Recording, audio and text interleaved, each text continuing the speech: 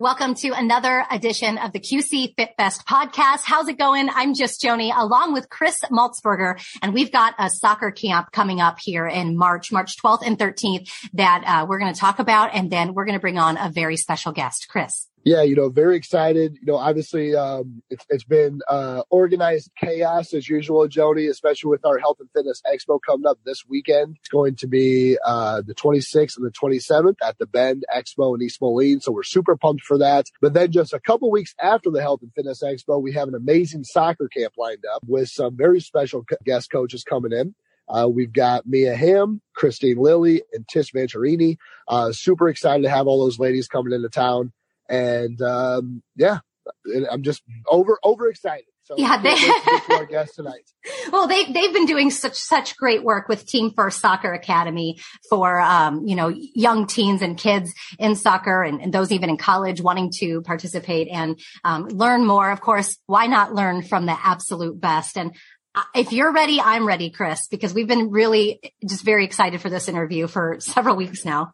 Yeah, absolutely. I can't wait to bring her in. I can tell you, I remember, and we can bring her in, but I just remember, I think it was in last year in June, I was trying to figure out, we had just finished, we were just getting ready to do our other Health and Fitness Expo and the basketball camp. Mm-hmm. And I was thinking to myself, my daughter is super heavily involved in competitive soccer, and I wanted to figure out what kind of a female role model can I bring in to this area to put in front of her and her friends and all the other young ladies that's in this area. And I remember I had reached out to Christine Lilly. I had a list, and I reached out to Christine Lilly, and she had said, yes, this would be great. Do you mind if I bring my partners who I do Team First with? And I was like, yeah, absolutely. And then I realized that it was Mia and Tish, who were two other people on that list. And I'm like, 3 birds with 1 stone. This is fantastic. So I've been super excited about this since last year. And yes, I don't want to wait any longer. Go ahead and bring her in. Absolutely. And I know Jesse Anderson, our other partner with QC Fit Fest, he's been, spearheading soccer camps and soccer teams that he's built also here in the Quad Cities. And so, Mia Hamm was just on the top of our list. So if I were to just share all of her accomplishments and achievements, we'd be here all day. She's one of the most decorated and notable women in sports, paving the way for women in sports, in particular soccer, of course. She's the author of a beautiful children's book called Winners Never Quit, a mama to 3 beautiful children. Please welcome Mia Hamm to the QC Fit Fest podcast. Mia, welcome. Hi, thank you so much for having me. Thank you. And I am just more than excited, as you know, we've said it multiple times, to have you a part of our soccer camp. Anything that we're doing with QC Fit Fest is always a look at how can we help children and families achieve movement, achieve the best possible education right here in our backyard in order to, stay fit, active, and healthy. So I got to ask you, as a mom, what are some of the ways that you have been able to promote fitness and health and good eating with your children along the way? Well, I think, one of the things we talk to them about as kids, now that my husband are older, for us, it was a part of our everyday life. And just to make it a part of yours, just find something active that you enjoy. And, even as silly as, especially during COVID, we would go out and play wall ball because, our yards here in Southern California are not very big. Play wall ball and throw the lacrosse ball around and kick the soccer ball, just finding environments to kind of be active and have fun. And it doesn't have to be training. It should be enjoyable for you, but the earlier you can start it, the more it'll be a part of your life going forward. And especially as you get older. Yeah, absolutely. Having that routine, like you said, especially early on, creates good, healthy habits as they're growing up and becoming adults themselves. So one question I always have fun with this question because I'm always intrigued by the answers. We've had some other former athletes on, and one question I always like to ask, just kind of staying on the topic of health and fitness. What was the health and fitness scene like when you were in sports? whether it be coming up as a high school athlete all the way into your journey into North Carolina. Was health and fitness super important, or was it kind of just you guys were still ordering pizza and that was your daily diet? Well, I was fortunate growing up. My mom was a ballet dancer, so we ate very healthy growing up. I probably, when I got to college, was like, oh my God, what are these sugar cereals? I never had these growing up. So let me try some of those. But I think you learn through experience, but also through education about how to fuel your body, how to take care of yourself. In college, especially when you're living in a dorm, you're kind of subject to kind of whatever is being prepared in your dining hall, but just finding some way to get the adequate nutrition into your body and making sure that, kind of both physical and mental wellness are part of your everyday life. For me, I had that part of my training scheduled for me. And it was just a matter of making sure I ate enough and the proper type of calories, not just empty calories. So, you kind of trial and error at times. And the more you educate, I remember with national team, we'd have dietitians come in and talk to us about the importance of getting certain nutrients into your body. And I think if you talk to athletes today, it's much more specialized and specific to their body type. Like they can, do different types of analysis to make sure you're getting what your body needs rather than kind of this general blanket idea of what your caloric intake should be each day. And also what those calories the makeup of those calories. Absolutely. And that kind of is right in alignment with what we always say. I kind of joke around. We just did an interview. Me and Joni just did an interview on the local TV station for our Health and Fitness Expo. And I said this on there too. It's kind of like a broken record. We say this all the time. And that is when it comes to health and fitness, there's not a one size fits all. Right. And that's kind of what you're saying with everything that you just mentioned right now. Yeah. And then, you also kind of learn, like even day before a game or game day kind of nutrition, what works for you. Cause for some people it's different. Some people can eat, a large plate of protein and carbohydrates and be fine. And then I know for me, I'd have to eat more like peanut butter and jelly sandwich, just something that didn't upset my stomach as much. Sure. Something that put something in your stomach, but didn't upset you when you were out there playing. Correct. So you kind of learn through trial and error what works for you. Yeah, it makes total sense. And one other thing I want to bring up, and then I'm going to let Joni jump in here, is so at this camp that's coming up March 12th and 13th here in Davenport, Iowa, we're going to have yourself, but we also have some longstanding teammates of yours, Christine Lilly and Tish Vancherini. Mm-hmm. And for any listeners out there that might not know this, you all three of you ladies went to North Carolina together and have been together since college, correct? Yeah, we played on the youth national team together and played on the national team together as well. And then obviously between that, went to UNC. So we're best of friends, teammates. And what I love, first of all, every time I come into camp, I learn something new from them. And one of the things that we have as friends and teammates is an incredible trust in each other. And I think you'll see that in our camp. Not every player is going to identify with me, but they could with Tish or Christine or vice versa. Like there's a comfort in what we do because we trust each other so much. For example, I might be running one aspect of the session and I might forget, an important point.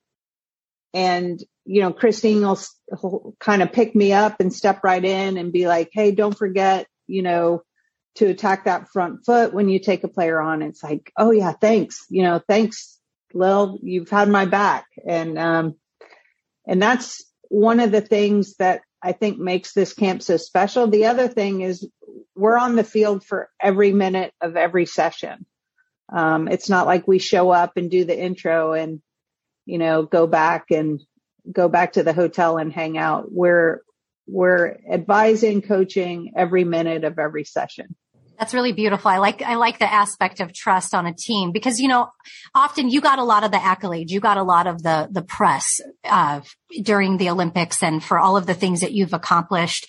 What is one of the most valuable things that you've learned about being on a team and got a lot of the camera time? There was a whole team that you were on and you were still a team member, first and foremost. So what are some of the best, most valuable things that you've learned about being on a team? Well, that everyone has value and it's important to be your own person.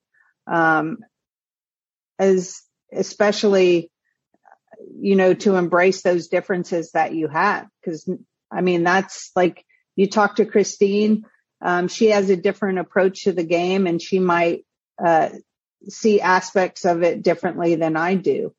We have, cause we've been around the same coaches for so long, a general similar understanding of, how we want to play.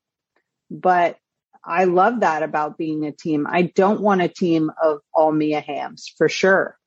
And, Christine is probably the most versatile player that's ever played the game. You can play her on any line. On the attack, she can score goals. Midfield, she can play make. And, we even had her in the defense at times, marking one of the opposing team's better attacking personalities. And, she's the most capped player in history, male or female, which means she's resilient and she takes care of herself. Tisha was probably one of the most dynamic midfielders that we had. She'll tell you I'm not very fast, but she was so quick on the ball. Her vision was tremendous. Her timing in the air, she was fearless. And she just has this wonderful kind of sense about her. She's incredibly approachable and funny. She's got a really dry sense of humor, which I love. And like I said, I learned from them, but another exciting for me now aspect as a mom is to have my kids be around them. That's beautiful. So it really is on and off the field for all of these years together. And oh yeah, that's beautiful. Yeah. You had me in the feels earlier. I was watching an old interview that you did or an old promo you did for Blue Cross Blue Shield. It was called You're Worth It. And just everything you were talking about with not only being an Olympian, but then also being a mother. I was getting tears in my eyes and I called Chris to game plan, before the interview. He's like, how are you? I said, I'm balling over here over a Blue Cross Blue Shield infomercial with Mia. It was great. And I just, the idea of the lasting friendships, the human aspect of what you do is just so important to capture. Well, I think it's important for these young players to understand, like, this is what the game and sports can bring to your life is, we competed at the highest level. We wanted to win World Cups. We wanted to win gold medals. But at the end of the day, the most important thing are the people. And, they made me better every single day. They invested in themselves first and foremost because they believed their value, but they believed in me and my other teammates that we were worth the investment. And I think that's another important thing to share is, it wasn't always kind of rainbows and roses. Like there were a lot of dark times for us, both on the field and off. And they continued to be there and support, we would support each other. And that's important for, these young players to understand that, they just see the kind of the end of all the hard work and the time away from family standing up on the podium. But these teammates have kind of shared every aspect getting to that.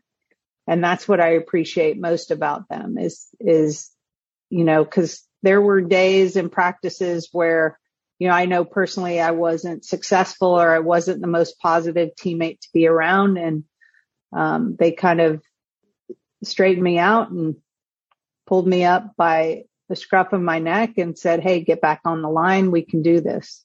We all need friends like that. Yeah, absolutely. And that's what I'm constantly explaining to my daughter and her friends. I've coached I was their head coach in softball. I am now their assistant coach in basketball and at their grade school she goes to. And then I've even helped coach a soccer tournament that we went to. And the one thing I always say is the importance of your teammates and being there for them.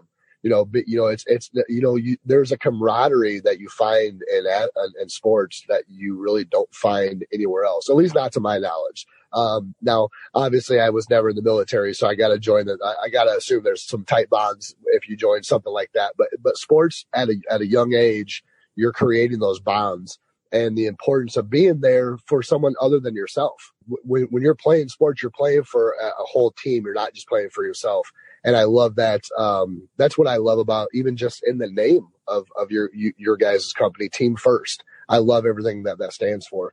One other thing I wanted to bring up, Mia, before we forget, is I wanted to find out a little bit about your foundation. I know you're a part of a foundation, and I want to just kind of let any of our listeners know what that's about and how they can get involved or help if they wanted to.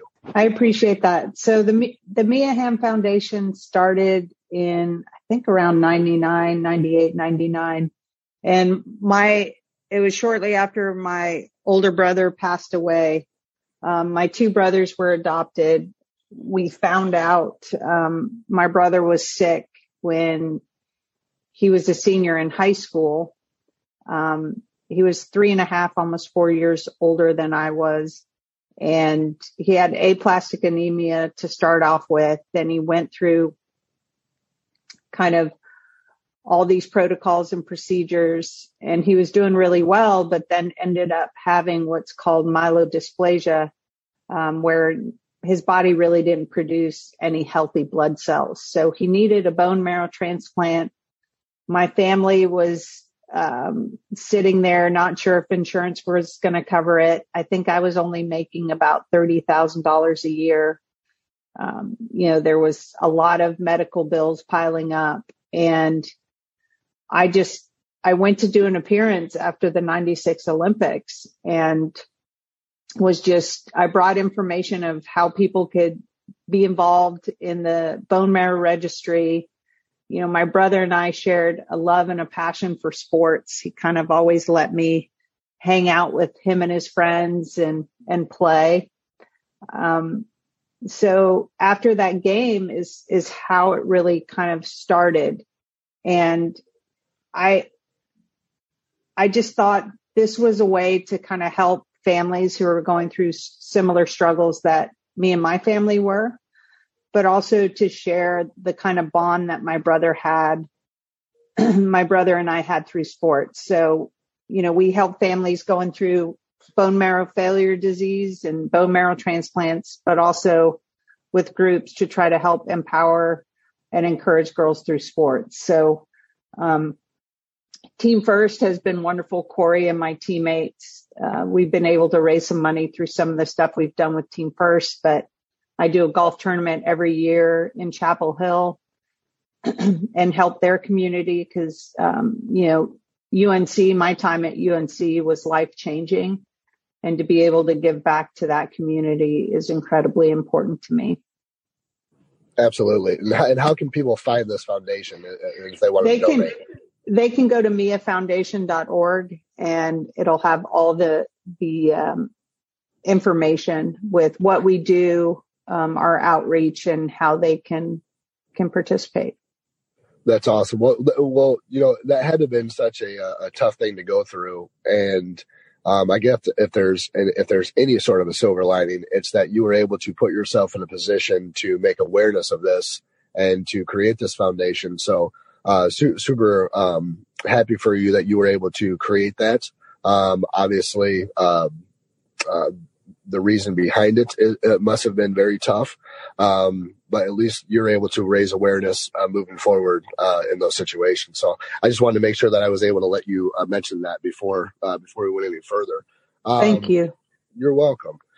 So kind of just staying along the lines of family, another question that I have, and I can be totally wrong on this, but I know growing up, when I was growing up in the 80s and the 90s, soccer was not as popular as it was today.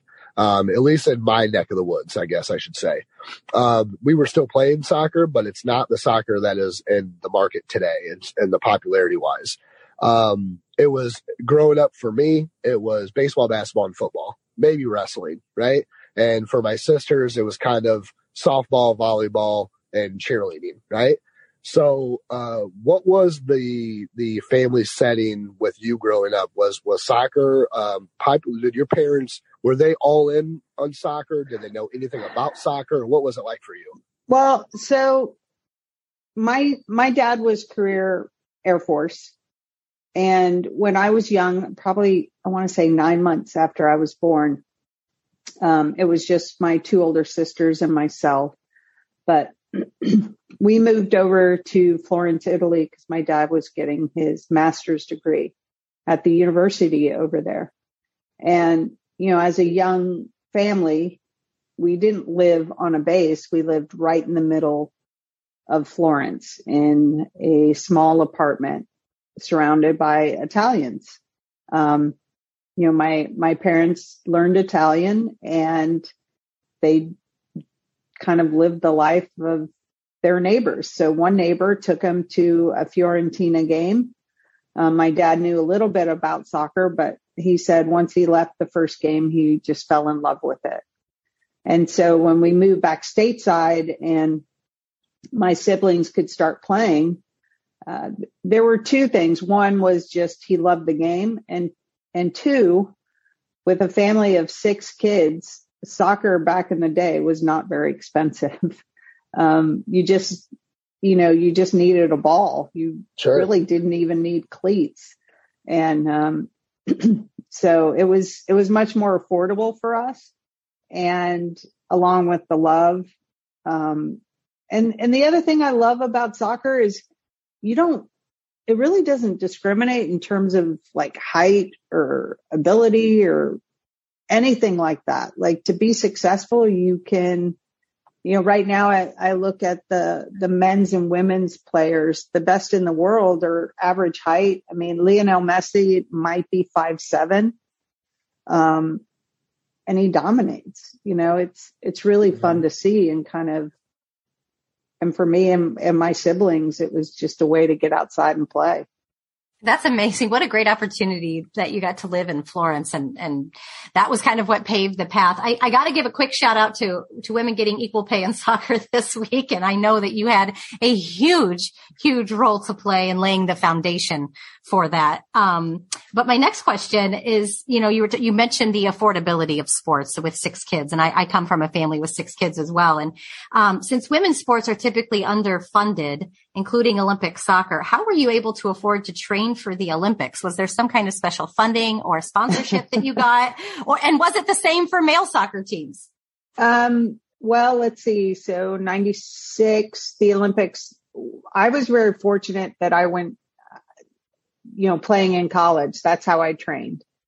I graduated in 94 and basically lived in Chapel Hill and was able to train with the team, and I'd train on my own. I got a part-time job working at when I was in college, I worked at soccer.com. It used to be called Eurosport. So I would take orders, process orders. But I was lucky enough when I graduated college that Nike kind of called me up, and that allowed me to train full time. And so that's what I did. I know not a lot of players had that opportunity. So just trying to create the environment to make you competitive to stay on that team for as long as you could. That's amazing. I'm so glad you got that opportunity because it's just the things that keep you up at night when you start thinking about talking to an Olympic athlete, an Olympian winner. For sure. Like, how did you get there? Yeah. And you still have athletes that are doing that, this past Winter Olympics and who, try to find ways. Sponsorship, especially of the USOC, is incredibly important. So I know a lot of those sponsors were so grateful for that commitment to allow the athletes just to focus full time.